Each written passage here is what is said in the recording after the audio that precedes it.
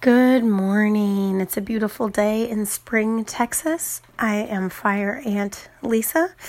Welcome to my Gulf Coast garden. Today's topic is strawberries.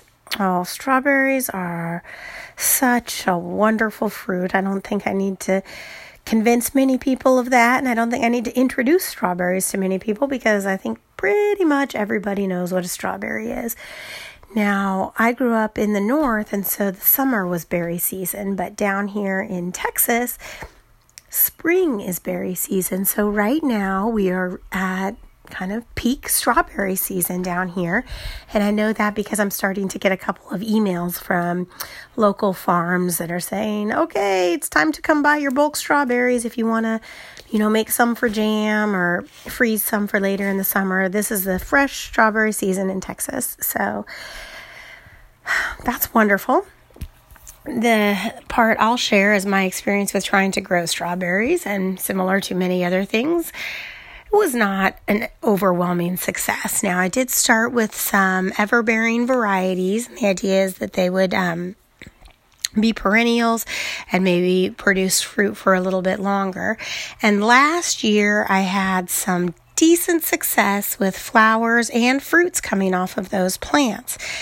However, getting them all the way through to eating strawberries did not work because of the squirrels. Oh my goodness, those squirrels. They would just get to them every day, or there was other little slugs or insects that would degrade the berry on the ground. So I didn't have luck with strawberries. I left the plants, but I didn't really give them much care over the summer, and so most of them got burnt up and died. And there was one tiny little plant that survived into this spring, but it didn't put off any fruit or berries yet.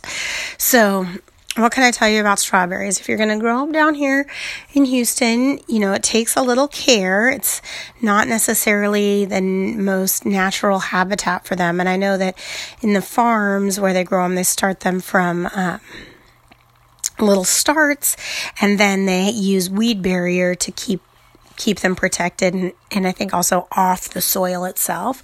So that might be a technique. Some kind of cage is another thing that I've seen people do on the internet, where you can build a frame around them that will keep the insects it won't keep the insects out, but it'll keep the squirrels and birds from pecking at your strawberries.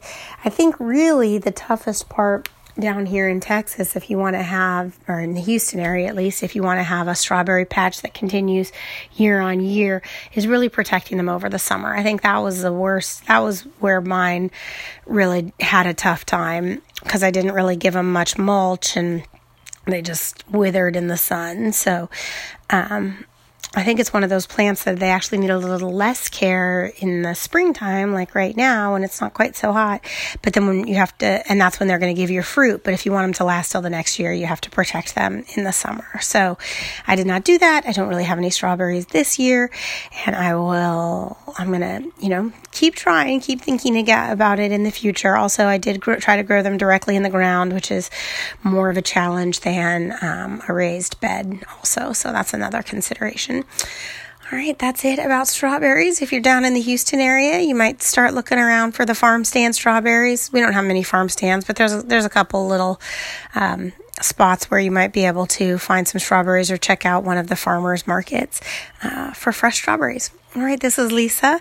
I'd love to hear about your gardening adventures. You can give me a call on Anchor or shoot me an email. Get on the email list at www.fireantlisa.com. Thanks so much. Have a great day.